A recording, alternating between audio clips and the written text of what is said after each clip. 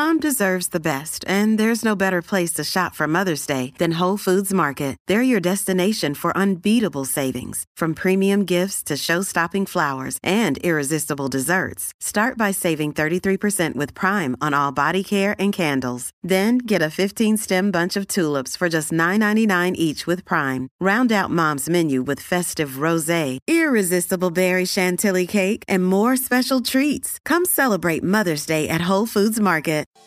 Good morning, Oregon. It's Friday, January 6th. This is Andrew Thien with a news briefing from the Oregonian and Oregon Live.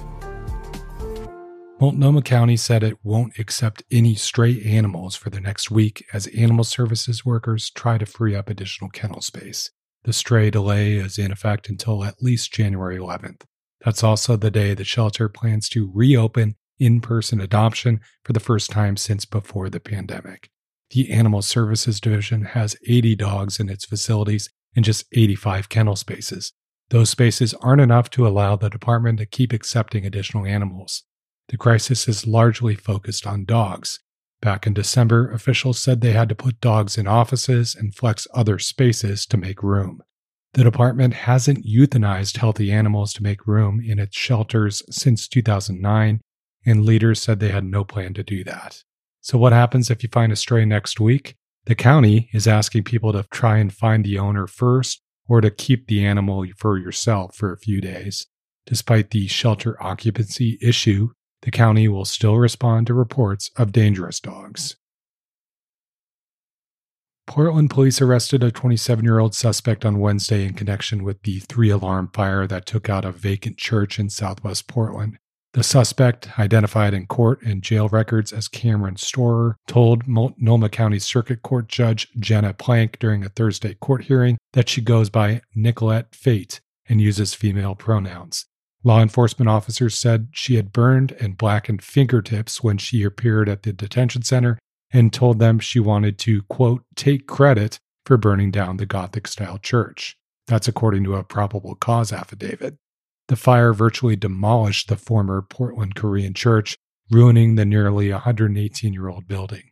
Fate is homeless and moved to Portland a year ago.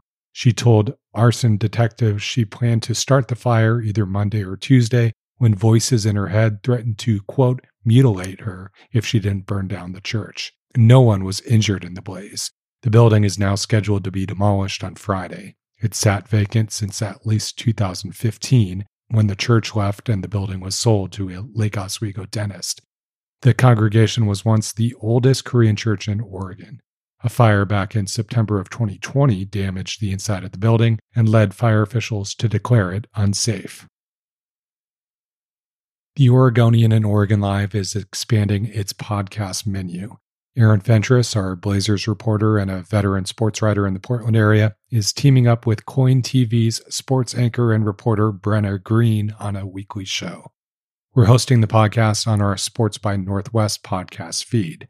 That's a show we launched last year when we hired sports columnist Bill Oram. So now you'll get 2 shows on the same feed offering fun and interesting takes about the Trailblazers, Ducks, Beavers, Timbers, Thorns, and everything else in Oregon sports. Aaron and Brenna and Bill are also out there reporting from the field, so you'll get their perspective and insights each week. Aaron and Brenna's podcast is a video podcast as well, so you can watch or listen to it on the Oregonian's YouTube channel as well. Do you have thoughts on this or any other podcasts? We'd love to hear from you. Email us at podcasts@oregonian.com. And thanks. Finally this morning, beignet lovers in Portland got some bad news in recent days. Nola Donuts, which specializes in fresh made-to-order beignets, café au lait, and croissant-style confections, has closed all 3 of its Portland area donut shops. The company shared the news via Facebook. Nola Donuts was born out of the fabulous Beaverton Farmers Market. It ended up first in Lake Oswego as a brick-and-mortar in 2015, then in the Pearl District in 2018, and in Beaverton last year.